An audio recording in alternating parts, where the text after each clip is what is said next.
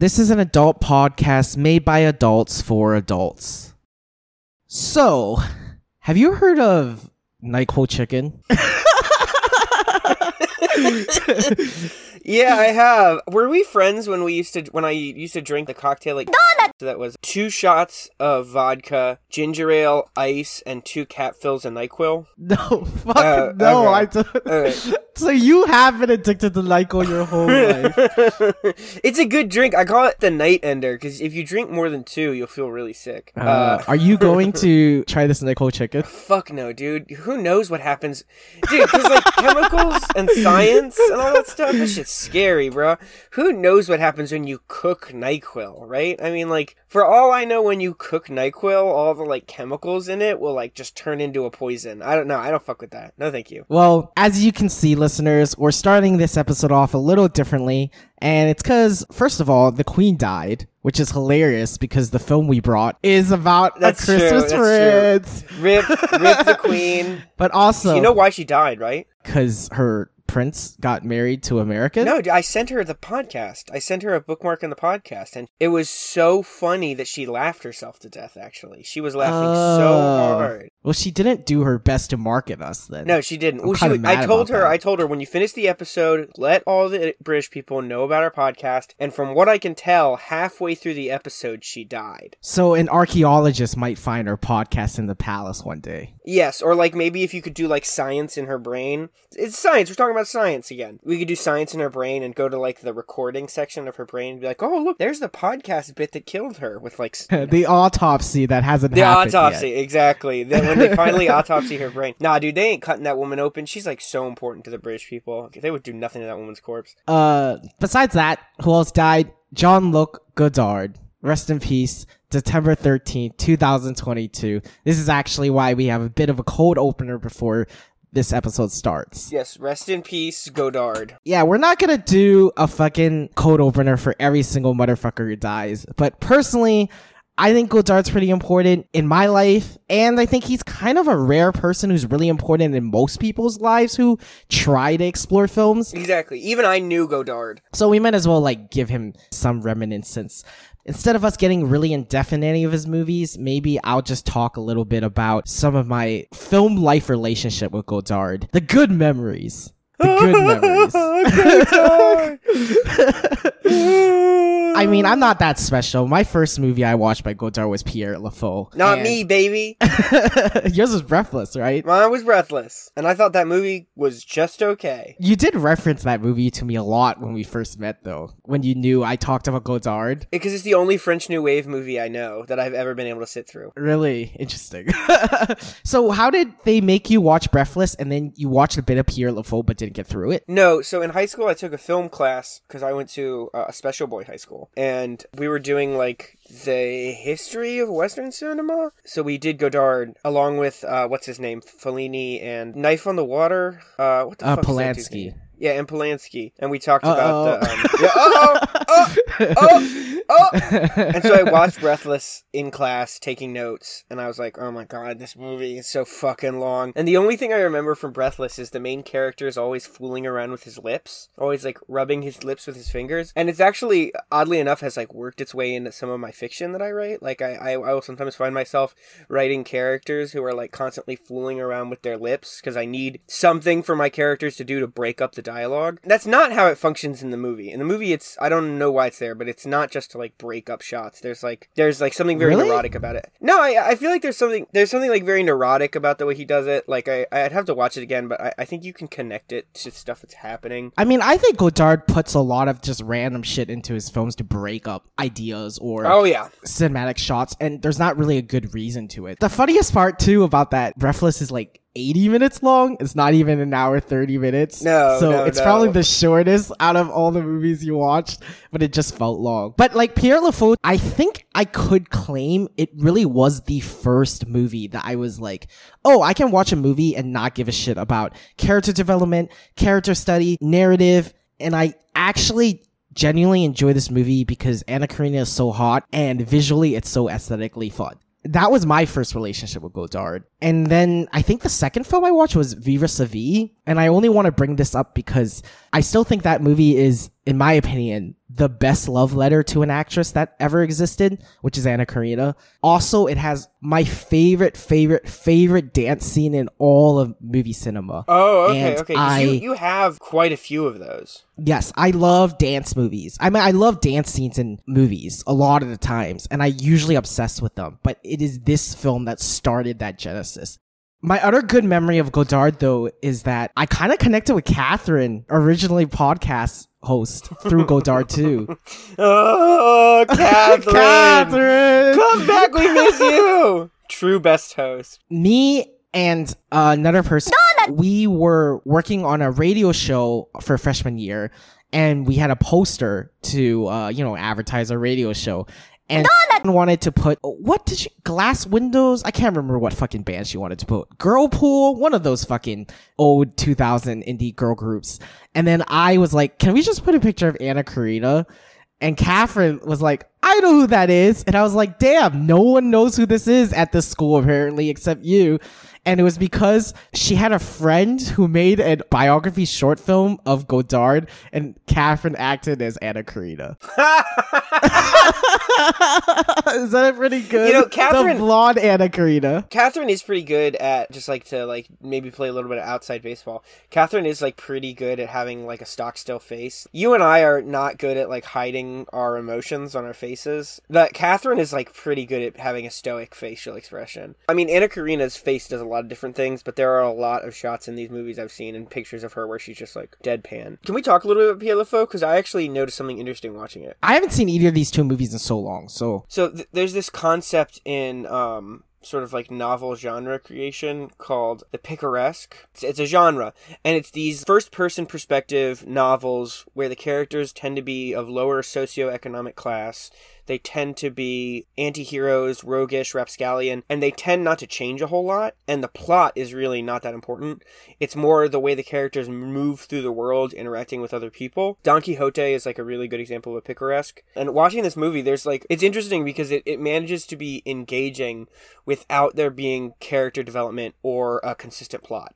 So to figure out what the fuck was going on in this movie after I finished it, I was like, okay, I guess I'm going to the Wikipedia page. And I looked at the Wikipedia page and I was like, okay, yeah, this is kind of what I thought was going on. But I wasn't worried about that as I was watching it, because the plot and the character development is really not all that important. It's just these weird bits of dialogue where characters will say these vacuous sort of intellectual things while other stuff is happening, right? It almost feels like a vehicle for Godard to have thoughts or ideas, right? Yes. And here's another argument I would put there. A lot of people like to say that these are Godard's ideas, and I've always pushed back on that just a tiny bit, because I feel like it's less about Godard having these ideas and more Godard's at a university and just listening to 600 different people talk, and it's I'm taking all these ideas and just putting them into a film. So imagine we were in Goucher and we made a film about everyone we talk to. Yeah, exactly. And everyone who talks in university, they don't have really an in-depth delivery of exactly their thoughts.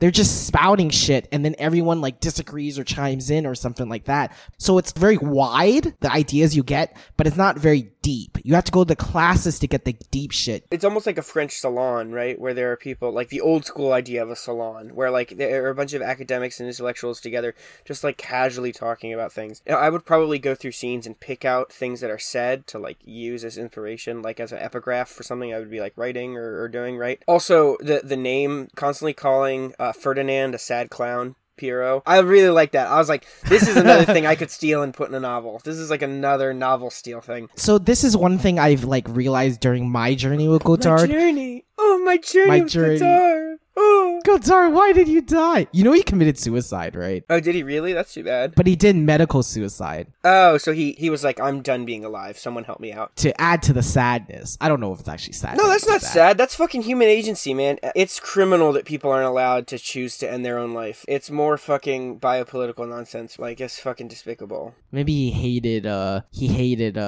what's that thing called? The COVID. The COVID. I forgot what the thing was called for a second. But compared to all these art house directors that you initially get into, Bergman, Tarkovsky, Fellini, people usually find those movies when they can't assess them slow. They're oh, it's pretty, it's beautiful, and it's philosophical, but it's slow. people hate Godard. They think he's shallow, he has no ideas, there's nothing in it. And I think that has a lot to do with what we're talking about, where people can watch a Godard film and pick out this little bit and then get these huge inspiration of ideas, and then it makes the film look really deep. But I don't always feel like that is because the film is deep, and it's more that it gives an opportunity for people to just go off however they want to. It reminds me a little bit of actually Hellraiser, which I know was one of my favorite movies, and also the idea of a stylist piece. Pierre Lafaux is not interested in character development. It's not really interested in a traditional plot. There is the barest element of a plot there, but it's just for more things to happen. It's a movie that could only exist as a movie because it's not interested in the things that can appear in both literature and drama, like plays and stuff like that. So it's really a movie for movie people. And I think Hellraiser is a little similar in that it's not interested in a lot of character development, and it's not interested in, like, when shit happens in Hellraiser, you're like, what the fuck is going on? Why are people doing this? And then if you read the novella it's based off of, you're like, oh, okay, I get what's happening now. And it's because Barker is like, seems to be less interested in why characters are doing things and more in like the gross, weird shit he can do and the tension. A horror movie for horror movie fans. Yeah, exactly. And in literature, that's called like a stylist piece, stylist work. I don't know if anyone would agree with me, but I think of The Bell Jar as a stylist piece. Oh. A depressed book for just depressed people? No. Because what the book is interested in is like the style and the tone. I think Godard's movies are movies for people who are invested in the things movies can do, which is, I mean, a central core of your identity. When I was watching it, I was thinking about Dervida, and I was like, man, this is another Dervida movie. God damn it.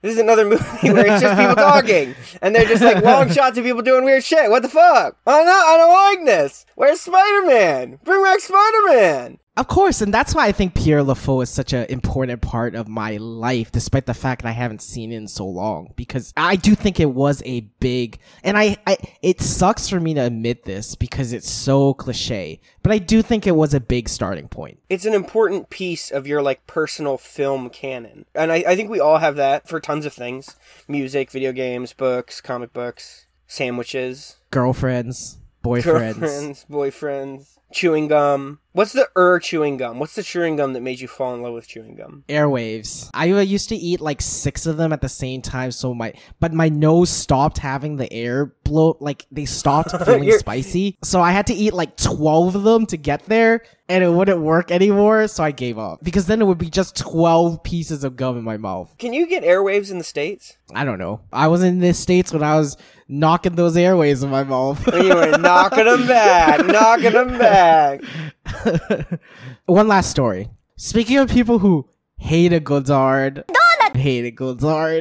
So she tried to get into some of the movies I watched, and she honestly did like a lot of my movies, but she always knew I was obsessed with Anna Karina, and so we put it off because we knew if she didn't like it, it would be really awkward. So you watched Le Contempt, which has no Anna Karina actually, because I didn't want her watching an Anna Karina film and like getting jealous of Anna Karina and therefore rooting the film for her. So instead, we watched Le Contempt. And she hated it. She said it was the stupidest movie she'd ever seen. And it was just about tits and fake intellectualism. Pseudo-intellect bullshit. And I just sat there, and because I didn't want to say anything to make the conversation grow bigger. Dude, see, alright, here's the one thing I'm gonna say about that. If you're a person who matters to you a whole lot, whether it's your sister, your girlfriend, your mom, your bus driver, really love something, and you can't, like, figure out why it is they love it, like, you probably need to, like, reevaluate some things, right? And that comes with some... I disagree. No, fuck that. It comes with some caveats. Like, if you're like, here, this is my favorite thing. It's just a video of children getting punched, and I'm the one who's punching them, and I recorded it. At that point, you're like, yeah, maybe I need to reevaluate why this is your favorite thing. But like, I don't know, you gotta like meet your people in the middle, right? You're making my ex sound really bad right now. I want to defend her for a bit. Is that okay? One of her favorite movies, we finished watching it. I thought it was okay, but she asked me how I liked it, and I was like, you know what? Here are the things I liked about it. And I told her, and I said it was pretty good in the end. And then I went back to to my website that I do all my ratings and gave it 2 out of 5 stars. Uh-oh. 2 weeks later, she found out my ratings, and that was very bad.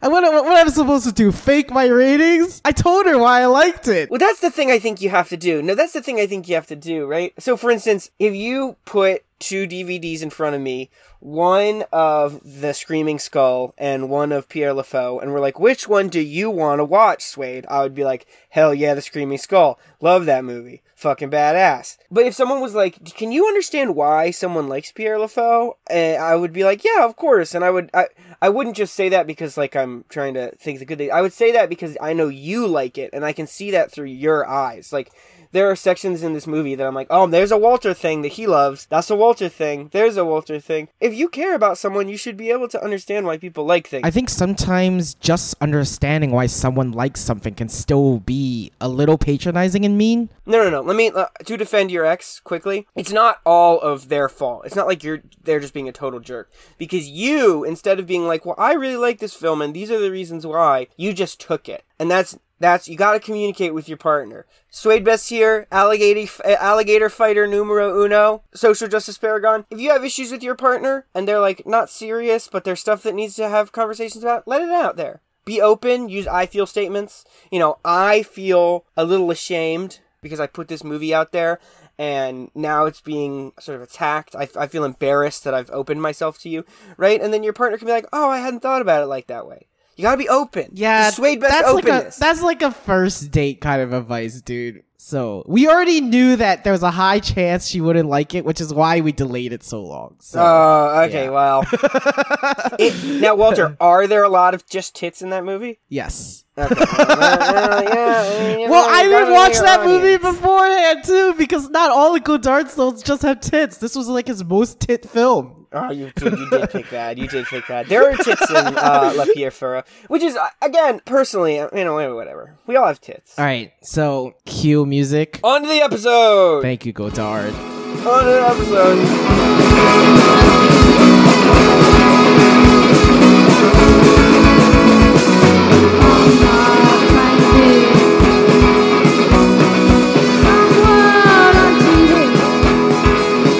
Everybody, welcome to Fake Film Fans, a movie podcast for thoughtful degenerates. I'm Suede Best, and I'm the Christmas Prince. Wow, nice. Is someone not trying to die right now? What do you mean? You know, I'm not going to introduce myself again. You have to! Oh my god. No, you know what? I'm not. I'm good. I'm good right now. My diet has actually been so bad the past few days. You have to introduce yourself. I ate 5 meals and then 0 meals and then 5 meals and 0 meals. I'm gonna hang up. I'm gonna hang up if you don't. I'm hanging up. I don't know if recording a podcast if it makes sense to hang up. Okay. You need to introduce yourself. You know the other reason why I want you to, like, die? Why? Because I feel like I need to practice in allowing you to commit suicide in order to save me. This is like helping your masculinity stop being masculine. So now we can talk about... And my name's Walter, and I'm really obnoxious, and I like to complain and have arguments 10 minutes before we record the podcast. There we go, you've been introduced. Hi, my name is Suede Best, and... Ching Chong Ling Long, I'm a racist Chinese man. I did not say that. Let's let that go down in history that I did not say that. Did you just say something pretty crazy? Okay, this is a movie podcast, so let's talk about movies. No one cares about your diet. I want to talk about muscles, actually. Okay, let's talk about muscles. So, how much did you lift today? And how is your muscle thing going? Today, we did just pretty easy stuff. Just the exercise bicycle and the arms. Because I'll be honest with you, Walt, I'm sore as fuck. And do you want to know why I'm sore? So, about once a month, I'll go to the massage parlor at the local mall near me, and it's just this little hole in the wall, but the ladies there are like so good and so chill, and they like they wreck your body. I mean, I like literally, I could not go as hard as I wanted today in the gym because I was actively sore from my massage. How hard did you want to go at the gym? Like normally I like bike 6-7 miles, and today I could only bike like freaking 5.5. How long does 5.5 miles take you? I always bike, so I always bike for 30 minutes, but sometimes I like put on different different songs to get me more hype, right? Like, and at the end, usually I put on, this is a fucking fantastic power metal band, Pathfinder. They're European. You talked about Pathfinder 6 times on the podcast already. They have a song. Okay, well, they have a song called, they have a cover of a theme I don't really song. want to talk about Pathfinder, to be honest. So do you have people trying to touch your muscles right now or not yet? Because you like to touch your muscles, and I think Tori wants to touch your muscles. Tori would love to touch my muscles.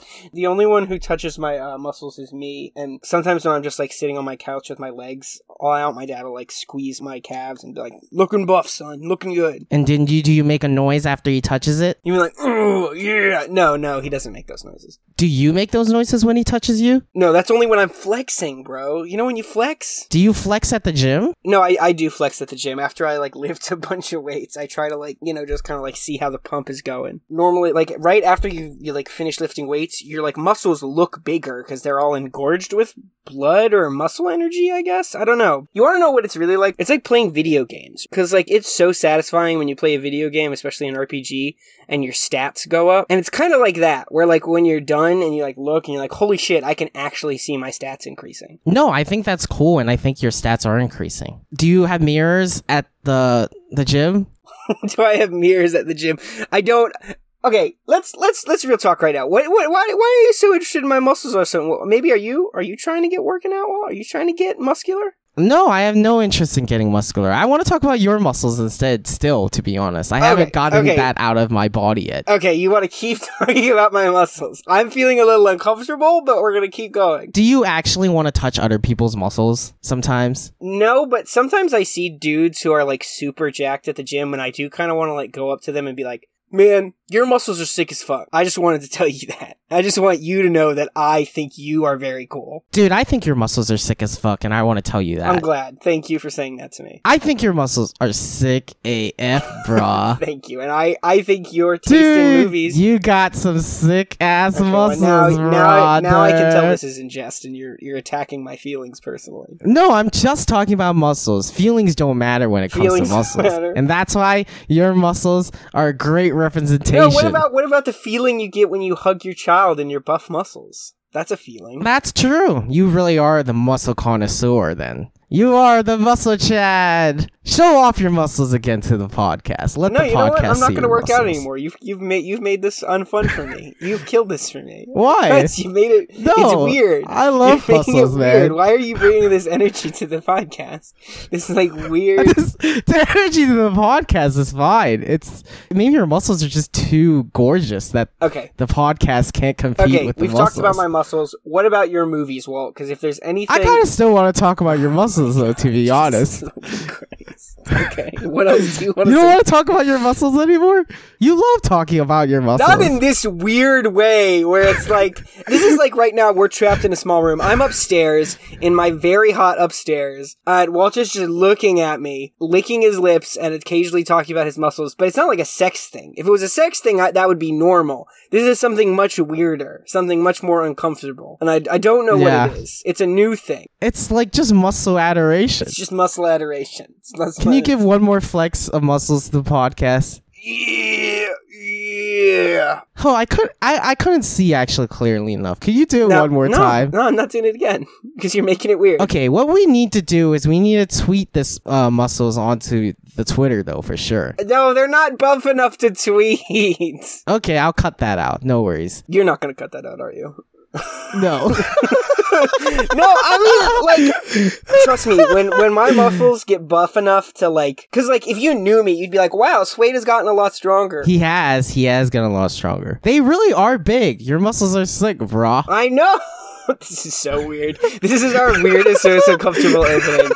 I hate this. You didn't introduce yourself either. Can you at least introduce yourself now? Okay. Can you say who you are? Let's start again then. You introduce the podcast and then I'll introduce myself.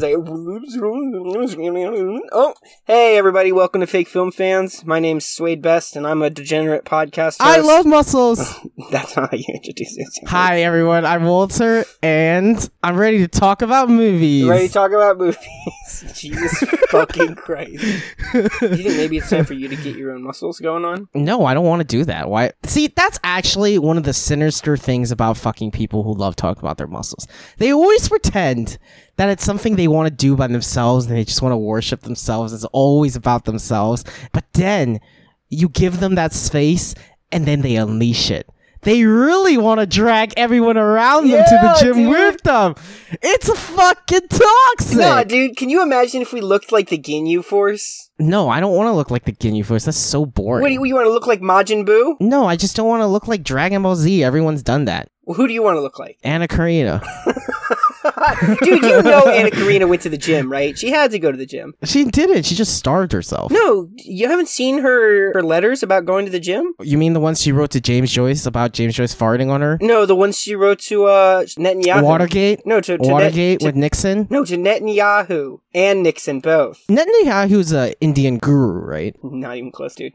Netanyahu's been like the prime minister of Israel for like a mad long time. Why is his name so fucking weird then?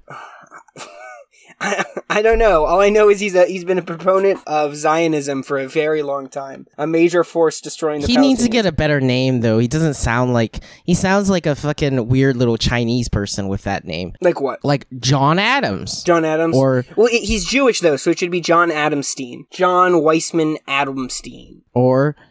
Never mind. Uh-oh. There. All right. If you wanted to look like Anna Karina, instead of going to the gym, you know what you could do? I don't actually want to look like anyone else. Not even like a dog? What I actually want is like a easily interchangeable body that I could keep changing it, whatever. A shape-shifting body. Well, I mean, that would be sweet as fuck. You could like transform into a bird and fly places. You could transform into a gorilla and like open up a jar of peanuts that was super hard, and you could transform into like a old man and sneak into old folks' homes. What would you do if you could transform into an old man? Because I know what I could do. Okay, so this is one of those questions that you love doing, where you ask me, but really the question is meant for you to give your answer. So instead of asking you this time, why don't you just answer your fucking question? And then we can skip 10 minutes of the podcast of me struggling to think of an answer to your dumbass question. No, the reason... So, oh my God.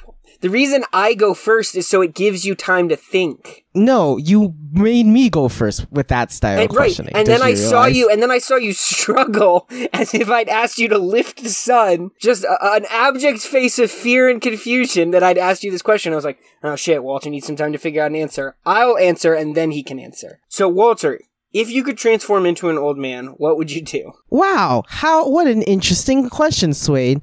May I find out from you first? No, I want you to know. No, I'm not giving you any time to scramble. What would you do? I'm sure you have a great idea, so I want to hear you go first. No, because I'm never going to be an old man. I'm going to die. Okay, fine. You know what I'll do? What? I'll ask Swade what his answer is. Look, my main thought is I think... Tell me your answer. I can't believe it. I can't believe it. I mean, we could keep talking about this old man thing, or we could just keep it a secret. I'm down for either. But there's actually important stuff we have to get to, so... Okay, what's the important stuff we need to get to, Walt? You tell us. Okay, so if you were listening to the episode last week, you'd probably fucking realize that my microphone has gone at like the last 20 minutes of the podcast. That might happen again. I just want to let everyone know traveling has not done has kind of fucked up all my technology setups. I'm not going to be able to record a good podcast for you guys, and you just have to mute me and listen to Swade if my microphone starts going. So I just wanted to apologize to all our listeners. Okay. Well, you know what? Well, I think that's very big of you. I think that's very kind of you. I think that's very sweet of you. I think you're a sweet, kind boy. Yeah, but what if people had to listen to 10 minutes of us talking about muscles instead of hearing this apology, and now they're freaking out because they have to listen to 10 minutes of muscle talk that goes... then you know what, Walt? I will cut my body off. I will cut my body in twain for you and for the podcast listeners. I will make myself a martyr. I will don a crown of thorns and climb atop a cross and crucify myself with spikes of iron for the listeners. And that's why I can't do my greeting anymore. I hope you create your martyrdom just now. I will be the Jesus that this podcast needs. Moving on. So what are we doing? Talking about movies. Yeah, you want to talk about The Christmas Prince? No, I'm going to talk about the movie. We have a system, dude. The reason why I have to talk about the movies that I've watched is because this movie podcast is already not about movies, remember?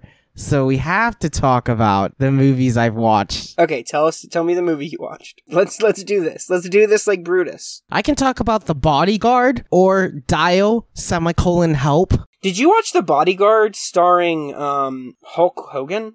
By the way, is that the Bodyguard movie you were talking about? No, I watched the really famous Bodyguard film. It has Whitney Houston and Kevin Costner as the two main characters. Do you care about Whitney Houston? Also, I get Whitney Houston mixed up with Winona Ryder all the time. I keep calling Whitney Houston Winona Ryder. But you know they're two distinct individuals, right? Yeah, well, I know one's black and one's white, but that's about it. Well, and one's got a fantastic musical career and died of a drug overdose, and the other is an actress. Yeah, but I never cared about Winona Ryder's music that much, so do you mean Whitney Houston's music? Oh my god. Yeah, so that's why I brought it up, because I know I'm gonna make a mistake already. She makes good music. You don't like Whitney Houston's music? I never cared for it. Why? I don't know, it just wasn't big in Hong Kong, so I never listened to it. That's crazy, dude. I love Whitney Houston.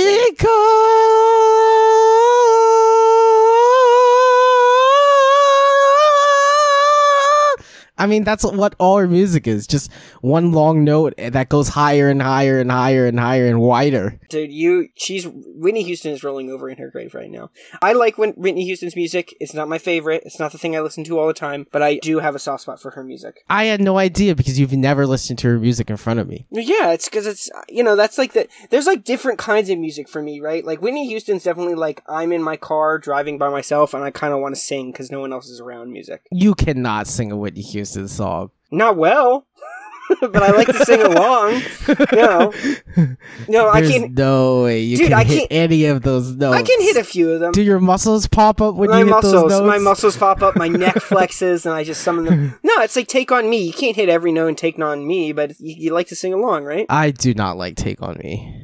Do you like Take On Me? It's fun to sing. Yeah, it's fun to sing. Maybe it's fun to sing. I much prefer, like, Old MacDonald had a farm than Take On Me, to be honest. Okay, I bash Whitney Houston, but I will say, after watching this movie, I've done a 180! A 360 degrees flip. Whitney Houston is the fucking best. You really liked her in this movie? I did not even like her really that much in this movie. I only liked her. Okay, so this movie is about a fucking manly Chad bodyguard who fails to save Reagan or Nixon. I can't remember which guy. While he fails, he like moans and gets hired to save this beautiful singer, Whitney Houston. While he's protecting her, he's so strict, and Whitney Houston's super stubborn.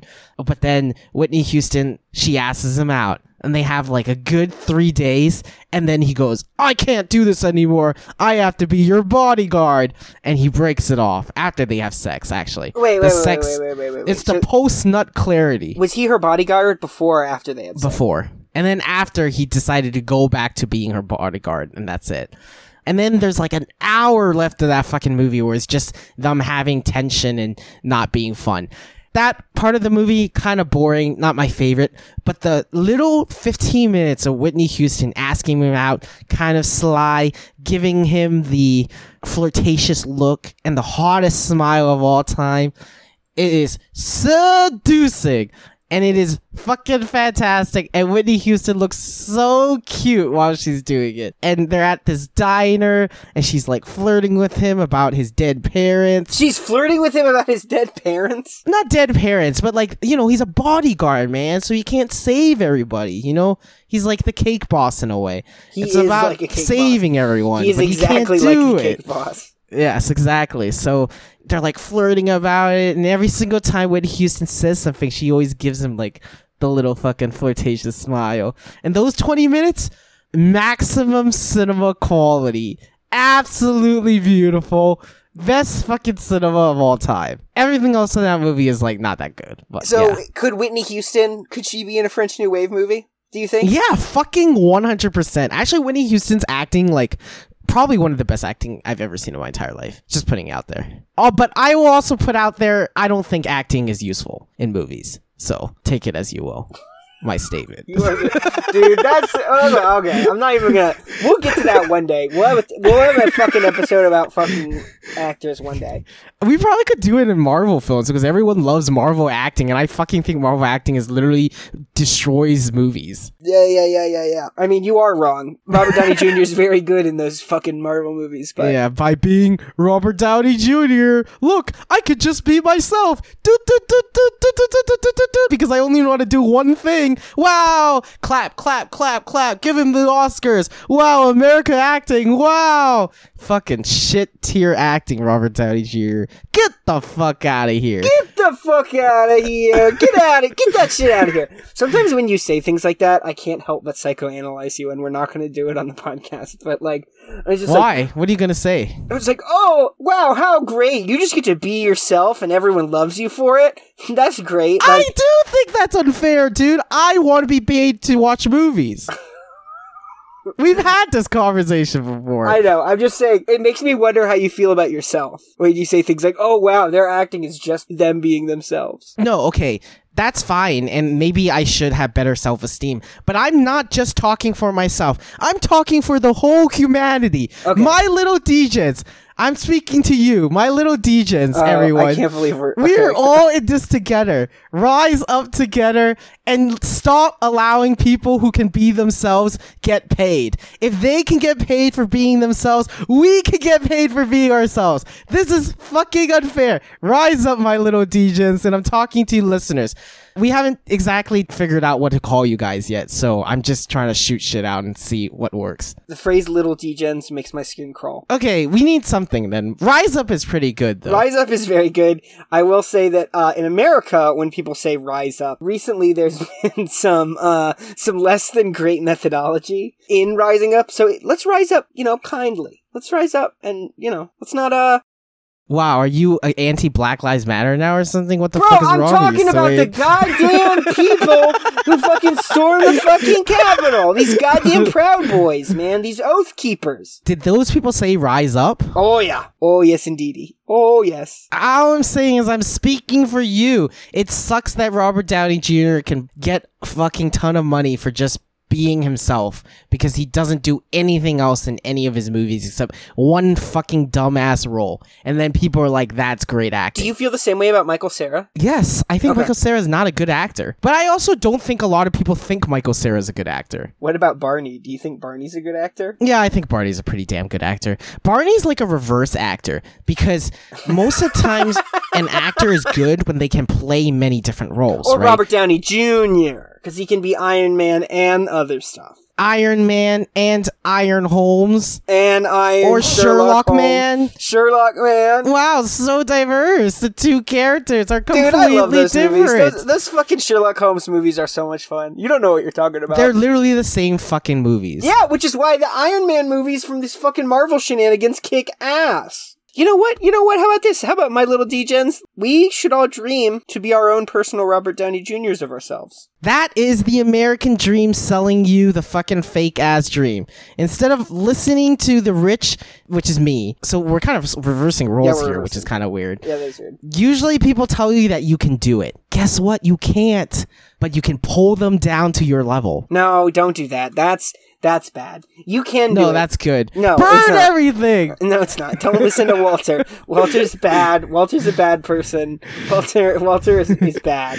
I normally love Walter, but he is in fact a bad person and should not be listened to. Burn everything, my little degens. Do not take this Faustian. And you don't have to be a Robert Downey Jr. or a Michael Cera. You can just be who you are. You can be a John. You can be a Jose. You can be a Netanyahu. Just be yourself. Be out there. Be loud, proud. Are you sure you're pronouncing Netanyahu like a fucking real name? Very sure. Did he create Yahoo? Is that why his name's so fucking weird? Yes, he did. Yes. It's from Israel, and every time you send an instant message on Yahoo, gives Netanyahu another bomb to blow up a Palestinian with. Yahoo!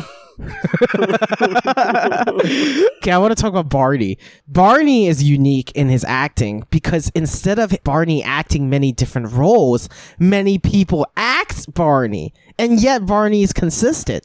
So what does that say? That's kind of interesting in its own way too, right? I mean, you're assuming that there's someone in a suit when Barney is acting, and not the truth, which is that Barney is a magic felt creature. So Barney has never acted, you're telling me? No, Barney is a lot like Robert Downey Jr. Barney was created in a lab, and it's been the same creature made of felt and magics for its entire life. Okay, then I don't think Barney's a very good actor then. What about the Teletubbies? What about Nunu? How do you feel about Nunu? From the Teletubbies. Who's Nunu? He's the vacuum cleaner. Okay, is he, again, created in a lab, like you said? No, or I'm pretty sure Nunu is a puppet. with different hands? Probably. I don't know how they make Nunu do the things Nunu needs to do. Well, isn't that interesting in itself, where you can have many different people's hands and it's still consistently the same character? Do you think you can say the same thing about Leonardo the Ninja Turtle? Because there have been many different iterations. I don't know enough about Ninja Turtles. I know way more about Teletubbies than Ninja Turtles.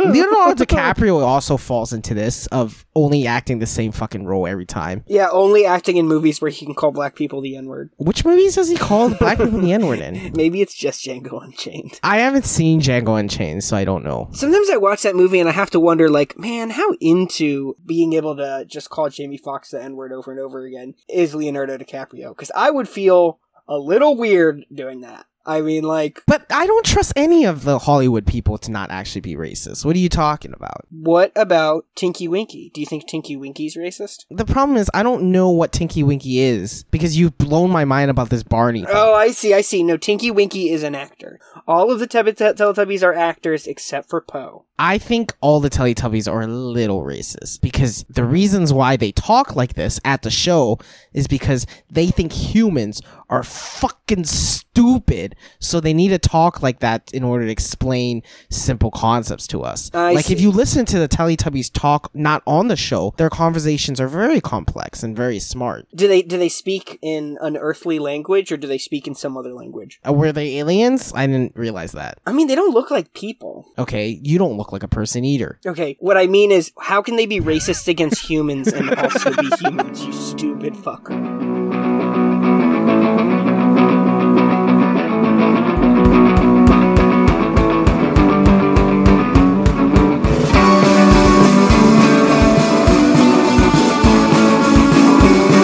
The scariest movie I've ever seen, actually, Walter? It's The Christmas Prince. The Christmas Prince? I want to talk about The Christmas Prince, because I have some thoughts about this movie. I mean, you can start, but I'm gonna fucking make this very clear, guys. I don't have much to say about this movie. I have a few things to say. And this is actually really fucking important. I was at the Spectacle, which is that micro cinema in New York City that I volunteered at that I really love. And I watched a really cool film by the Survival Research Laboratory people, which, if you don't know, are these like people in California that build these giant robots out of scrap that can like move and automate and are remote controlled, and they just like make them kill each other, and then they just make a big mess and shoot crazy fires, shotguns at their robots, and then at the end of the show it's just all broken. So they took these robots and made a short film, which is actually something that I think Suede would really love.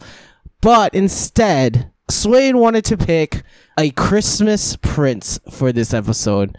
Even before we watched this film, we all knew he would hate it. And guess what? He hates it. I actually love The Christmas Prince. Really?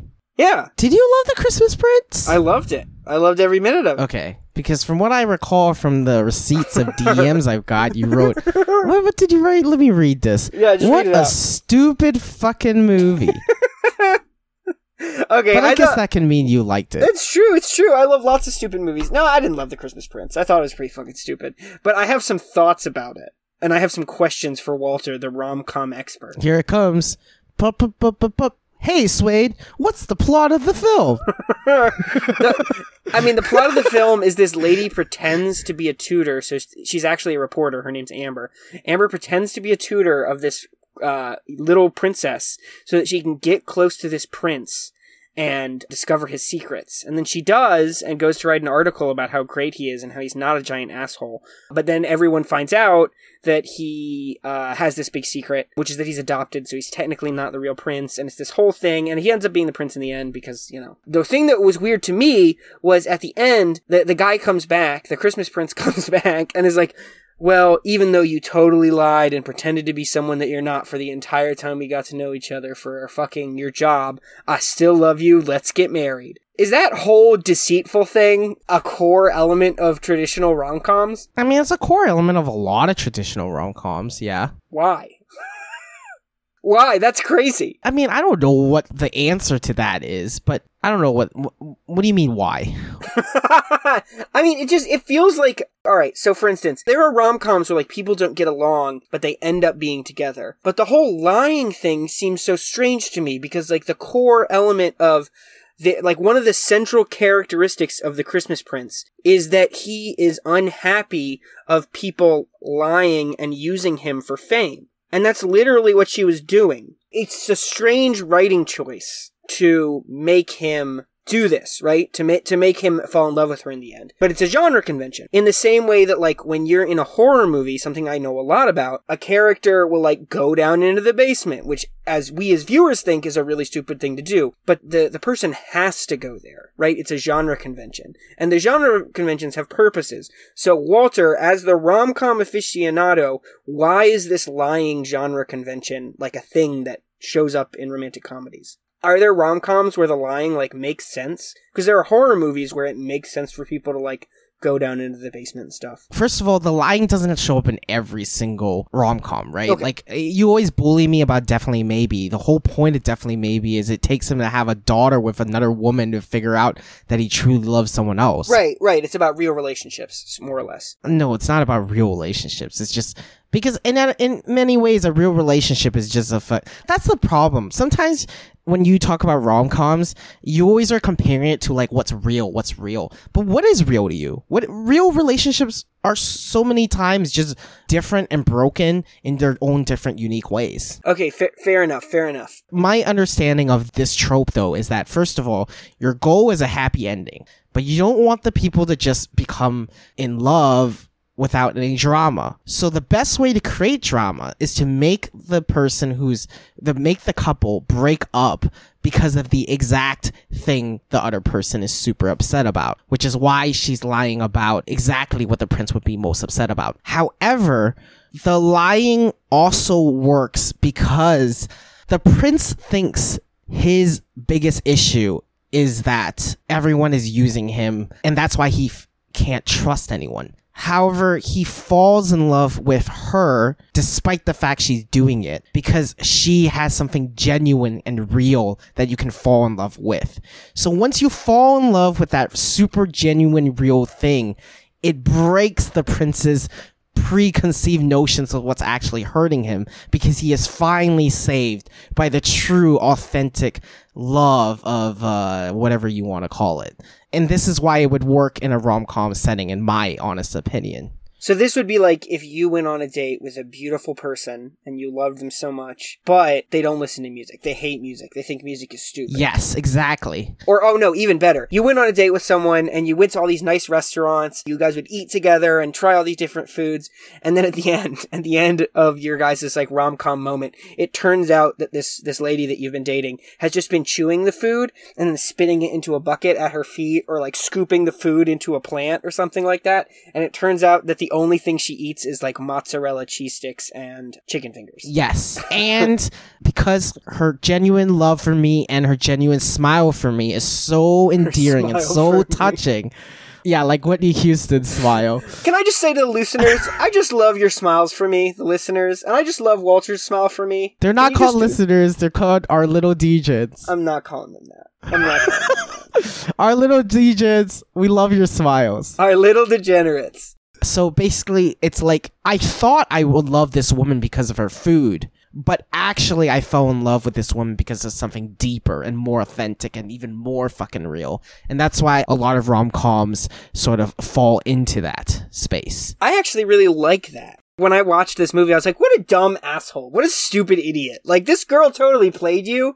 And you're like, but now I have to marry her. I was like, what a dick. What an idiot. But when you put it that way, it makes total sense. I think that's why it's useful to talk about genre stuff in general, right? Because like if you can explain like why the characters who are bad in horror movies always get murdered first, it helps. Like why the best character is always the one that survives the longest, right? So you don't feel as terrible when they get murdered, so that it ramps up the tension for when the actual good characters and things like that. I think that's very useful. You like hearing about cliches and using them to sort of understand a genre more. Yeah, and then you can enjoy it. Then you can understand why. I think in a smarter movie, because there's not a whole lot of characterization as to why they fall in love. She's just cute and they both have dead parents is kind of the main thing. Well, she also breaks vases. Oh, that's true. She's also like that. That's true. To be honest, the real reason he falls in love with her is because she gets along with his sister. That's like the number one reason. Yeah, Princess Isabella. So the prince is actually like the cake boss too. That's true. He's just the cake boss. Last episode, you tried to do a Gordon Ramsay and then you failed, so you went to the cake boss. Now you have another opportune moment to combine them together. Give us an English cake boss. Oh yeah, I gotta make a cake for the royal family. I'm the prince boss. I'm the Christmas prince boss. I gotta make a cake. My little sister, she's in a wheelchair, and everyone treats her like she's a porcelain doll, but I know she can ride in a sled because I'm the Christmas prince. Toboggan. I'm a toboggan. What is the difference between a toboggan and a sled? I have no fucking idea, but the Queen of England was, I might as well ride on a toboggan too. See, the only good British accent I can do, and I don't know if it's good, is like the grimy, like, "Oi, bro, oh, what you doing now? Oh, you get on over here." The only one I can do is, "Would you like a cup of tea?" "Oh, would you like a cup of..." See, I can "Oi, bruv. Oi, it's 13 bongs. What you doing, oi?" How about this one? Ah! Is that like a dying British person? No, that's when they go to their football. Their what? Their football. Oh, their football. To call it football. Oh, yeah, up Man City, bro. Up Man City. That's too calm. All they do is, ah! That's true. So, you said you have some tropes that you don't understand. Was that the only trope you wanted to ask me about? That was the one that frustrated me the most. I have a feeling if I watched more, I would have questions. I am always unconvinced by people who dislike rom-coms because rom-coms are unrealistic. And what the fuck is a realistic relationship anyways? I agree, but I think there are two things. There's relatability and there's willingness to accept of genre conventions. And I think the other thing is believability. That I think the Christmas Prince might have been more believable if her authentic self had come through more. I honestly feel like this movie was too short. I think if the movie had been longer, we could see the Christmas Prince and Amber's relationship develop realistically in some ways. And then at the end, when he's like, "Even though you lied to me like a giant jerk, I still love you." Then it would be like, well, I get it now because they were really close. Why they're romantic comedies though is instead of filling up that relationship building, you fill it up with comedy and jokes. So it's like these people are having a good time, so of course they're getting more connected. And what I'm guessing is you're comparing this to a little of some of the really popular long-running Japanese romance mangas where they really go into detail sometimes with some of the relationships. And I love those. I'm not like someone who's I do too. But comedy is the shortcut. Because instead of having to read into the relationship, you experience a good time, and therefore you can take it for granted. There are a few that do both at once. For instance, I think Moonstruck does it pretty well. I think 50 First Dates is a super weird movie, but I remember feeling like it earned its end. I haven't seen it in a million years, so maybe not. I do have a question, which is, Walt, do you think the Christmas Prince is going to be a good king? I think with the support of Amber, his queen will carry him. Okay, because I think he's going to be a bad king, and here's why. You're about to make a terrible take. He couldn't shoot an arrow. What kind of king can't shoot an arrow? Do you know how little kings have to do in today's world? They sit there and smile. That's all they have to do. A king should be able to shoot an arrow. Don't you think? No. What do you think a king should do then? They don't do anything. What should they be able to do? No, that's my point. A good king and queen in today's world is the one that doesn't do anything. I see what you're saying. So literal statues, literal figureheads. Exactly. The best king is probably the one that deserves to be in a museum. However, because you don't want to do something so inhumane to a king, You allow them to sit in their little palace and walk around. But don't you think it would be cool, though, if you had a king who was like, yeah, I don't do anything except I'm really good at shooting arrows? Maybe he's really good at other things, like playing with orphans. Oh, that's true. When he also is very good at playing Christmas songs on the piano. Except he only knows how to play one song, and he plays that song really slowly, despite how easy it is. So actually, he might not be very good at it. So maybe he's only good at being friends with orphans. Yeah, and he's also not very good at being friends with orphans. He's only good at being friends with 10 orphans at a time, because once there's 50 who are waiting him next to the press, he can't deal with them anymore. That's true. This king had some serious social anxiety. It was pretty funny. Yeah. He was just a liberal arts kid. That's the problem. I get it. I think I would be... Actually, no, because if I was a king, you want to know what I would do? I'd get really good at archery. Okay, yeah, and you'd be a great king who's really good at archery. Maybe yo-yos. I would also maybe get very good at yo-yos. That could be another thing. I was the king who was really good at yo-yos. I don't understand why you can't just do that now. Well, because I have to... I'm talking I don't have a job, so for 5 hours a day, I practice the yo-yo. Maybe I'll eat a gomu gomu fruit and become the pirate king. Jesus Christ. So dumb. Stupid. Why do you think this prince had to get into that taxi and cut the line? Oh, it was just because he didn't want anyone to notice him because he's afraid of the press. But so he did a bad thing in order not to get noticed? Yes, he was just like, I want this first for me, so I'm just going to cut in line. Or he's just Chinese. Do a lot of Chinese people cut in line at the... Do you not know this stereotype? No, damn, I don't you know really this live next to no Asians, man. Oh yeah, none. Zero Asians. Chinese tourists are so fucking obnoxious. They do, not anymore as much, but they used to not understand the concept of lines, so we were very infamous for coming over and never waiting in line. And that stereotype still exists, because I told you there's one time my mom was here and she was trying to ask someone in the front of the line, was this the line? But because those people weren't from New York, they were also tourists. They were probably from fucking some dumbass suburb somewhere else. They still had that stereotype, and they were yelling at my mom, no, this is the line! You can't cut! You can't cut! That was the first time I ever got so mad at white people being racist to me, because usually I don't really care. But I don't know, I guess it was because it was with my mom, so... Little degenerates. Ugh, every time I say that. Our little degenerates. I can't say it well. I'm sorry, I can't say it. Listeners, if you can figure out degenerates. If you can figure out who did this to Walter's mom, who these people are, I want you to find them, and I want you to eat all the food in their house, and anytime they get food, you eat it from them. You take their food so that they never have any food. You should cut in their lines. Cut in their line for food. Never make sure that they never have any food. Zero food. Racist line, people.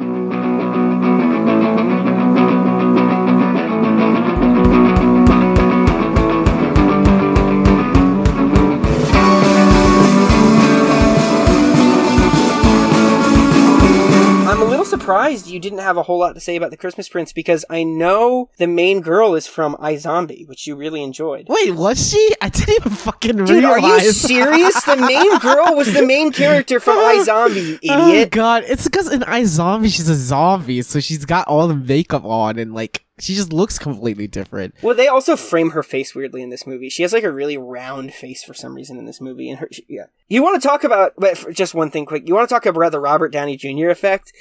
This actress kind of did the same thing she did when she was in iZombie a little bit, of being like, oh, I'm a silly goofster. Except she didn't initially, and then... What do you mean? Sorry, this cat has just made a mess, and I'm really scared. What kind of cat is in the room, Walt? Cat. I mean, I know it's a cat, but what kind of cat is it? You think I know what kind of fucking cat it is? Is it fat? Is it hairy? Is it dumb? Is it stinky? No. It's not a stinky cat. It's a very long cat. See, that's good. That's good characterization. It's one of the longest cats I've ever seen in my entire life, honestly. And it's a little blind. So it's just this long, blind worm cat. Yeah, it literally looks like a worm, honestly. They also don't like Baby Shark, but they're pretty big fan of 1,000 Miles by Vanessa Carlton. Is it an inside cat only? Kind of, but yeah. I mean, it's kind of more outside than most New York cats are. I've always found, inside cats do, my cat doesn't give a shit about the TV, because she'd just rather go outside and eat a bird. But, cats that have to stay inside, I've noticed, are, interact with, screens a whole lot more, because they have, nothing else to do. The only time I've ever seen my cat, Lola, interact react with a screen is I was watching someone pick up a baby bunny and then the baby bunny scream as loud as it could. And Lola, who likes to kill bunnies, just like shot her head up and was like, "Where's that rabbit? I need to kill it." That's the only time I've ever seen her react to a screen. Yeah, but your fucking cat is also just not nice. That's true. No, she is mean. She is mean. Yeah. She did try to scratch Walter. Also, your cat literally made someone bleed. That wasn't me. That's true. Yeah, my cat did attack. Well, she should. The lady who came over shouldn't. It's a family friend of ours. She shouldn't have touched Lola. You're not supposed to touch her. She doesn't like that. Yeah, so my point is, it's not maybe your cat's uninterested in the TV. It's probably your cat's uninterested in anything except you. Except me and violence. Your cat is not even friendly to, like, Rocky. She is, just only at certain times. She was really pissed while you were here, though. Well, it was very weird. Yeah, I had no idea she was fucking iZombie anyways, but... Do you like it better now that you know it's iZombie? Kind of, but I think iZombie was cute, but I don't think, like, Was I obsessed with her? No, you just kind of liked the show. And there's, like, a lot of cool... I didn't finish iZombie, but I did like iZombie. One of the things I liked about it is when she eats people's brains, she, like, takes on their personality. Yeah, it made her character a little more flexible. Do you really have nothing to say about The Christmas Prince? I do have, like, one thing to say. I realized one of the reasons why I hate Christmas movies after watching this movie. Oh, I'm so glad you bring this up, because I wanted to talk about Christmas a little bit, too. I think Christmas movies are incredibly cringe and annoying, because Christmas story movies are always about the New Year's. And I don't think it's fair to have two fucking vacations in one fucking movie and call it Christmas movies. I think it's cheating. I think Christmas movies are cheating. You think Easter movies wouldn't be good if Easter had Easter, summer, and Thanksgiving in it each time? Everyone would be like, Easter movies are the best because there's 3 vacations at the same time. But so that does mean that The Grinch is the best Christmas movie because it's only about Christmas. That's fine. And I know The Grinch is one of your favorite Christmas movies because all you did was masturbate about his little fluffy green tummy on that episode. Don't think I forgot. Don't think I forgot. But no, you're right. I mean, like, the Christmas stuff that's important to The Christmas Prince are all in the trapping. There's not anything, like, integral to The Christmas Prince that's Christmas related. Other than that, I guess it's sad to have a Christmas after you've lost someone, but that's like... Well, it is kind of like you already have a film about a woman falling in love with a prince. So you don't want to repeat that. You know there are 3 more of these fuckers, right? Or 2 more of these fuckers. Yeah, but then by then she's already getting married to him or something. I will say, talking about Christmas, that I did not super love this movie as far as Christmas stuff goes, but at the beginning where all the Christmas songs are playing and like the snow's going down, like in the beginning montage and credit scene, I was hype. I was like fucking Christmas time ready. I was like, I cannot wait for Christmas. Hell yes. Yeah, I don't even remember that scene. You don't remember that scene? Yeah, I wasn't paying attention. That's my favorite part of the movie. I bet what happened was I heard a Christmas song and my brain shut off because I hate Christmas so much. Dude, one day we're gonna spend Christmas together and it's gonna be fun. Oh yeah, it's gonna be so much fun. Well, you had many options, but you always wanted to go home. Well, yeah, because I like my family. So that is actually what makes this thing about Christmas, because family is actually really important in this film. You have the New York family and you have the Prince royal family, and the point of the whole film is that you think the royal family doesn't love one another, but secretly their love is entirely so fucking strong. The little girl, Prince Elizabeth, is that her name? Princess Elizabeth? She was the best character in the show, right? Yeah, but she wasn't disabled, so I felt weird. She was oh, you mean the actress wasn't disabled? Yeah, exactly. Yeah, is that a thing now? Is that a thing that people are trying to push? No one's trying to push it. I just think it's funny that, like, no one tries to push it. I don't know. I think I just have some weird experiences with representation of able bodies in art house movies and stuff like that. For example, there's this like Korean film called Oasis, and it's super celebrated, but I find the acting in that film so bad. Because the 2 characters are supposed to be acting some people who have severe autism, and they aren't autistic at all. And the way they act is, I don't know. It makes me confused why that film is so celebrated. I understand autism and physical disabilities is kind of very different, but I just feel like both of them are always dealt so weirdly when able-bodied people kind of act these roles. This is our cancelable moment. You know, when people use gay stuff to like push negative agendas, it's pinkwashing. When people cast Asian or black characters as white characters, it's whitewashing.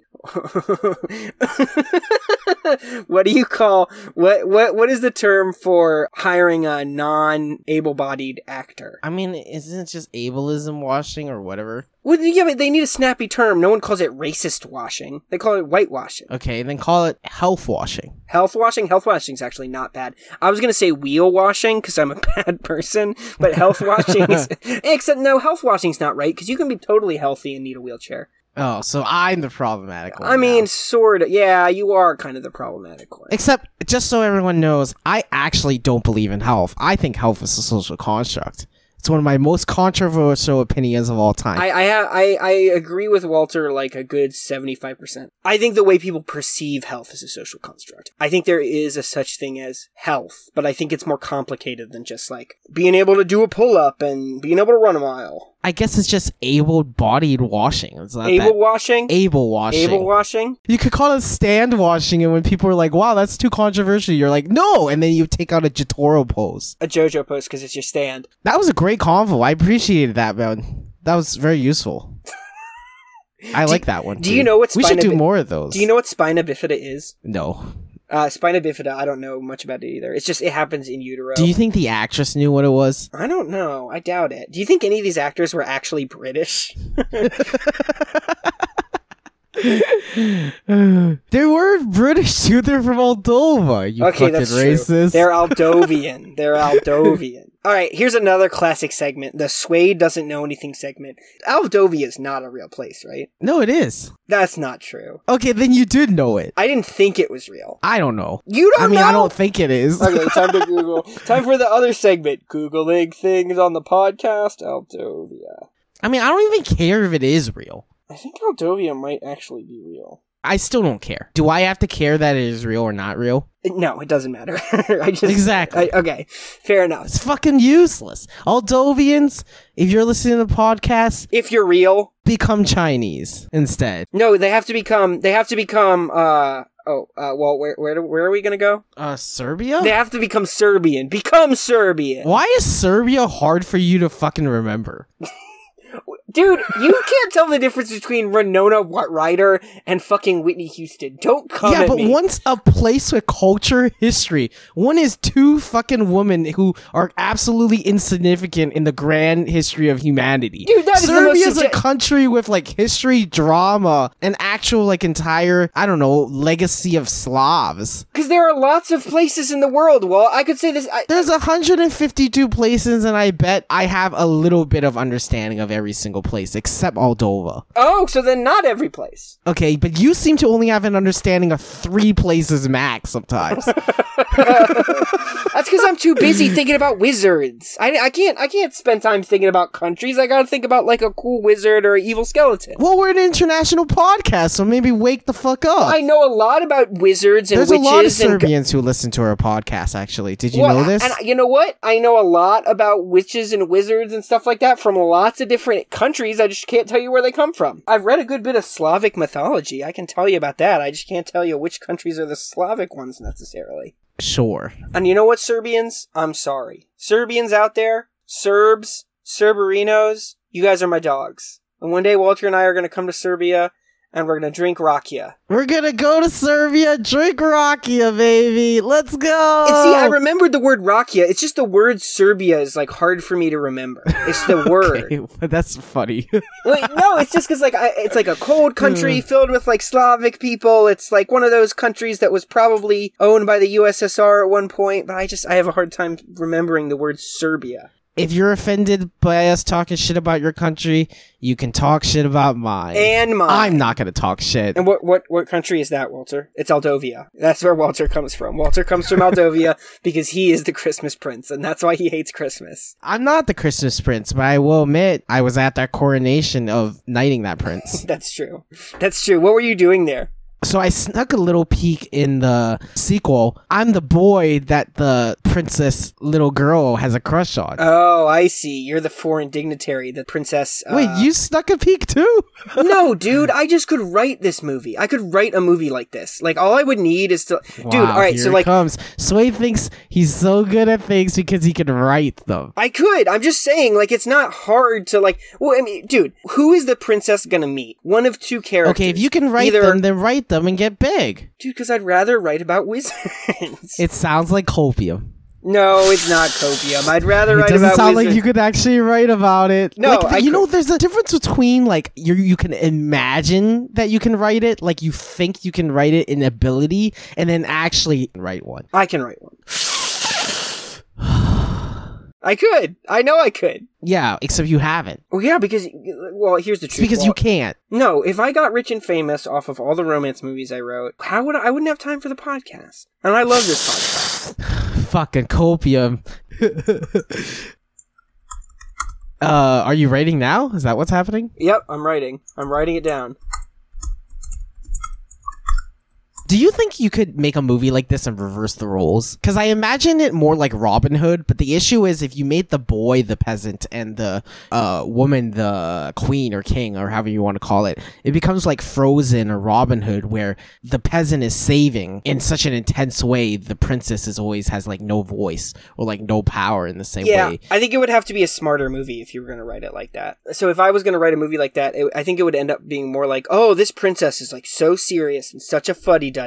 But guess what? She meets a young soccer hooligan who is like the manic pixie dream boy and just like shows her how to have fun. And she's always still in charge and he's always kind of like a goofy idiot. But, you know, she still like learns to let loose and like how to be honest and finally meets someone who likes her for her. Do you know what I'm saying? But that's kind of like a preppy nerd girl and then a jock meets her and then the jock is like too embarrassed to date her, but then in the end he can't resist. But well, I think the key thing here is that her princessness would always keep her power, right? The nerd doesn't always have the power. In a high school setting, jocks often, or they used to, I guess, I don't know if they still do, I haven't set foot in a high school classroom in a very long time, but I would assume the jocks still hold the power. Have you watched She's the Man? No, I've never seen She's the Man. I could write it, though. Okay, what's She's the Man? Write it now. She's the Man. Wait, are we doing this like you're writing it to be as close as possible, or are you writing it to look super cool that you can write a lot? It's to get it as close as possible. Okay, go. You want me to write it down like on the podcast, or do you want me to tell you the plot? No, I want you to tell me. Okay, so it's about a girl who plays for a team of some kind. I'm thinking soccer, probably. And she really wants to play for a big famous team. And her twin brother is going to a boarding school, but instead goes to London with a band of his. Is this sounding right? You fucker. Well, you goddamn Googler. No, I didn't Google anything. That's just off the top of my head. That's off the top of my head. Sure, because you pointed out the most useless plot points. Well, no, because the movie ends with her kicking a soccer ball so hard that it destroys the Demon King. And that's how Viola and Duke end up together, is because of the kick. It's so strong that it destroys the Demon King, Shamolazar. They actually end up together because she shows her tits to the audience who's watching the game. Really? Why? Because people are like, girls can't play. And she's like, guess what, guys? I'm a girl. She throws her tits out and shows all the whole audience. Holy shit, Amanda Bynes is in this movie? This is her breakout film. Is it any good? It's one of my favorite. I mean, it's a dumb teenage rom-com, but it's like one of my favorites. It's way better than the one that she actually has a movie where she dates the prince in the royal palace too. That one's not as good. And Channing Tatum is the main guy, just so you know. Well, dude, we're gonna have to do an episode on She's the Man. I mean, like, now that you understand some more complicated nuances of rom-com. Yeah, now that I can write a rom-com.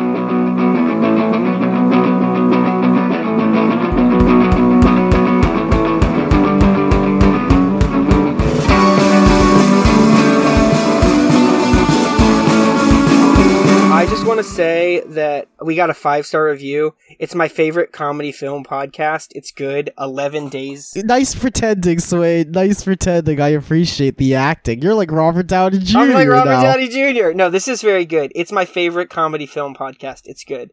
I'm glad this person said this to us. This means a lot to me. Oh, it's been a long time. It's been a couple months. It was a 5 out of 5 review. Listener, if you're still there, I love you. I love you so much.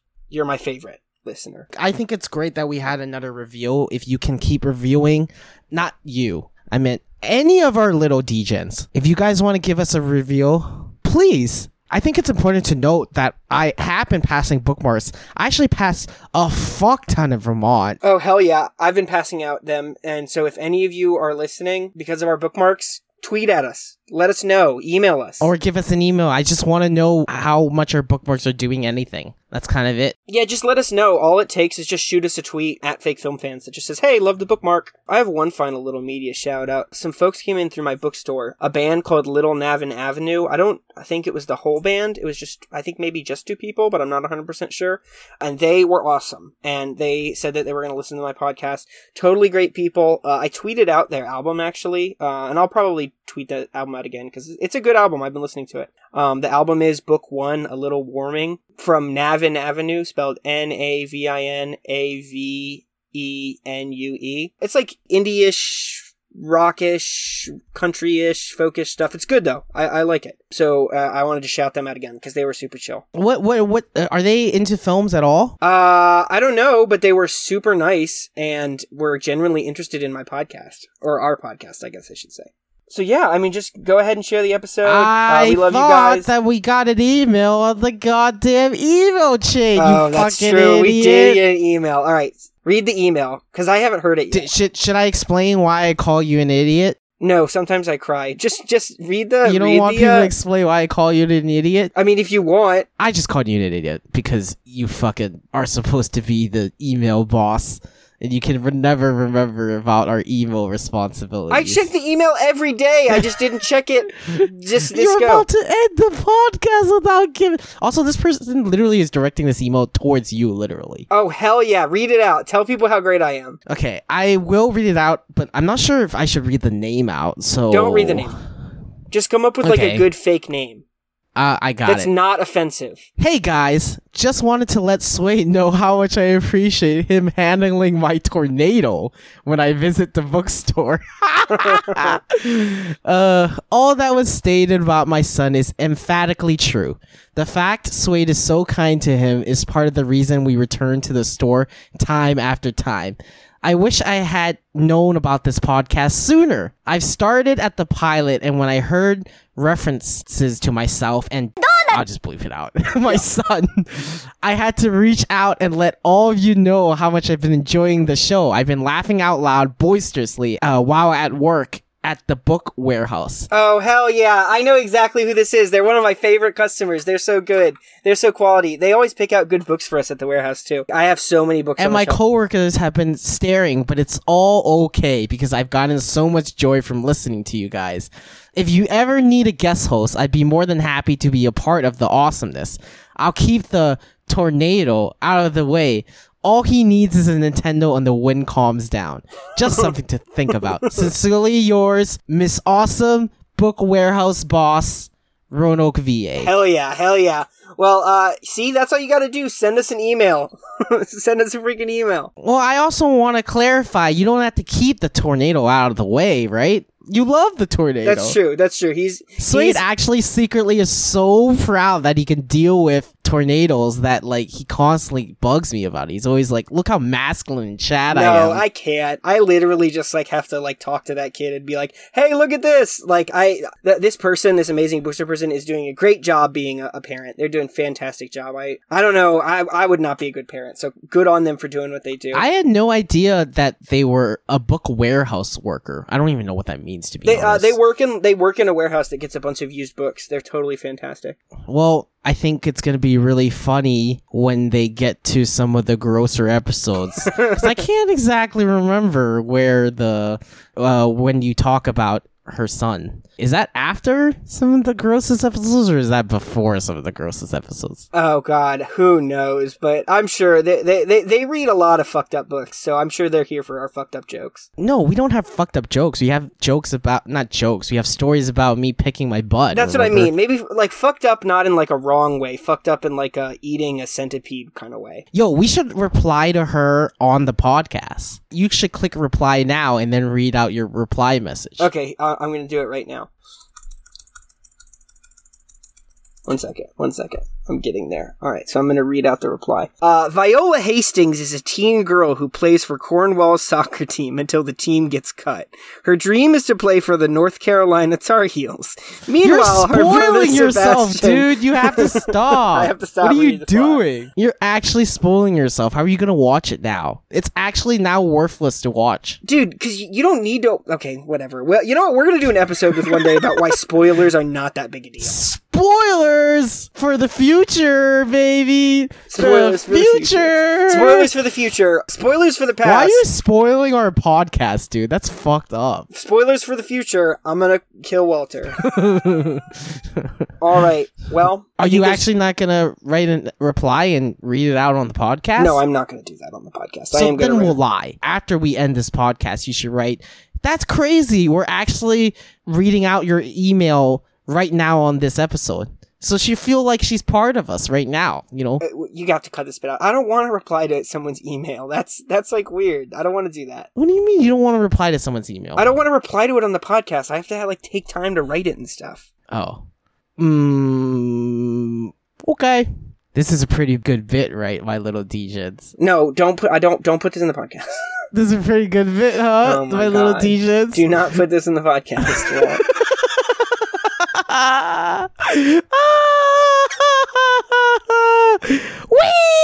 Alright, folks. Well, this has been an episode. This has been an episode. I want to thank everyone for listening. Go ahead and share the episode. And if you're going to watch a movie... Don't travel ever again in your entire life. It fucking ruins your brains and mushes you into a piece of lumpty dumpty. Hey, can you, flex your muscles one last time for the audience? I'm going to flex my muscles as I do the ending bit. How do you think about that? Aren't we doing the ending bit right now? No, that's what I mean. As I say the thing I say at the end of the episode, I'm going to flex. Okay. I think your muscles are really cool. Okay, thank you. Thank you. If you're going to watch a movie, oh yeah, go ahead and do it with the lights off. Yeah.